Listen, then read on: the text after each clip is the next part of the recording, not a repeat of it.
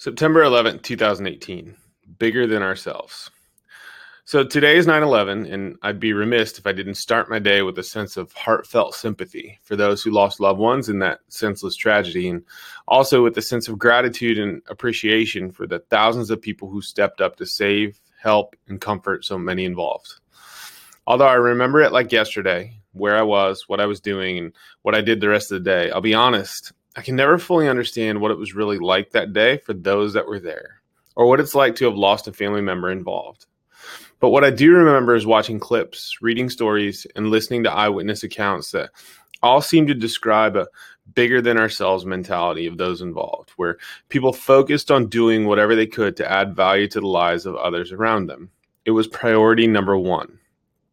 It's no secret that our world is kind of a mess right now. And I'm not going to get political or preachy, but somehow this bigger than ourselves mentality needs to become more present on a daily basis, not just become visible during times of crisis.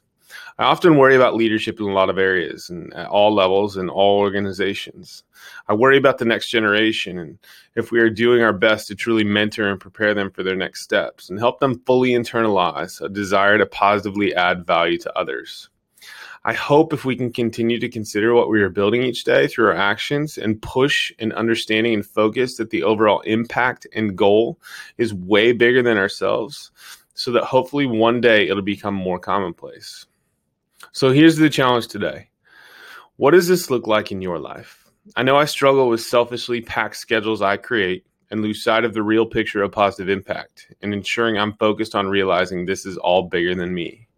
I have a role, and that's to add value, build relationships, and create opportunities of significance in the lives of those around me. Do I fail? Absolutely. But am I trying? You better believe it. Today's a gift. Realize that and leave it a little bit better than you found it. Be awesome today.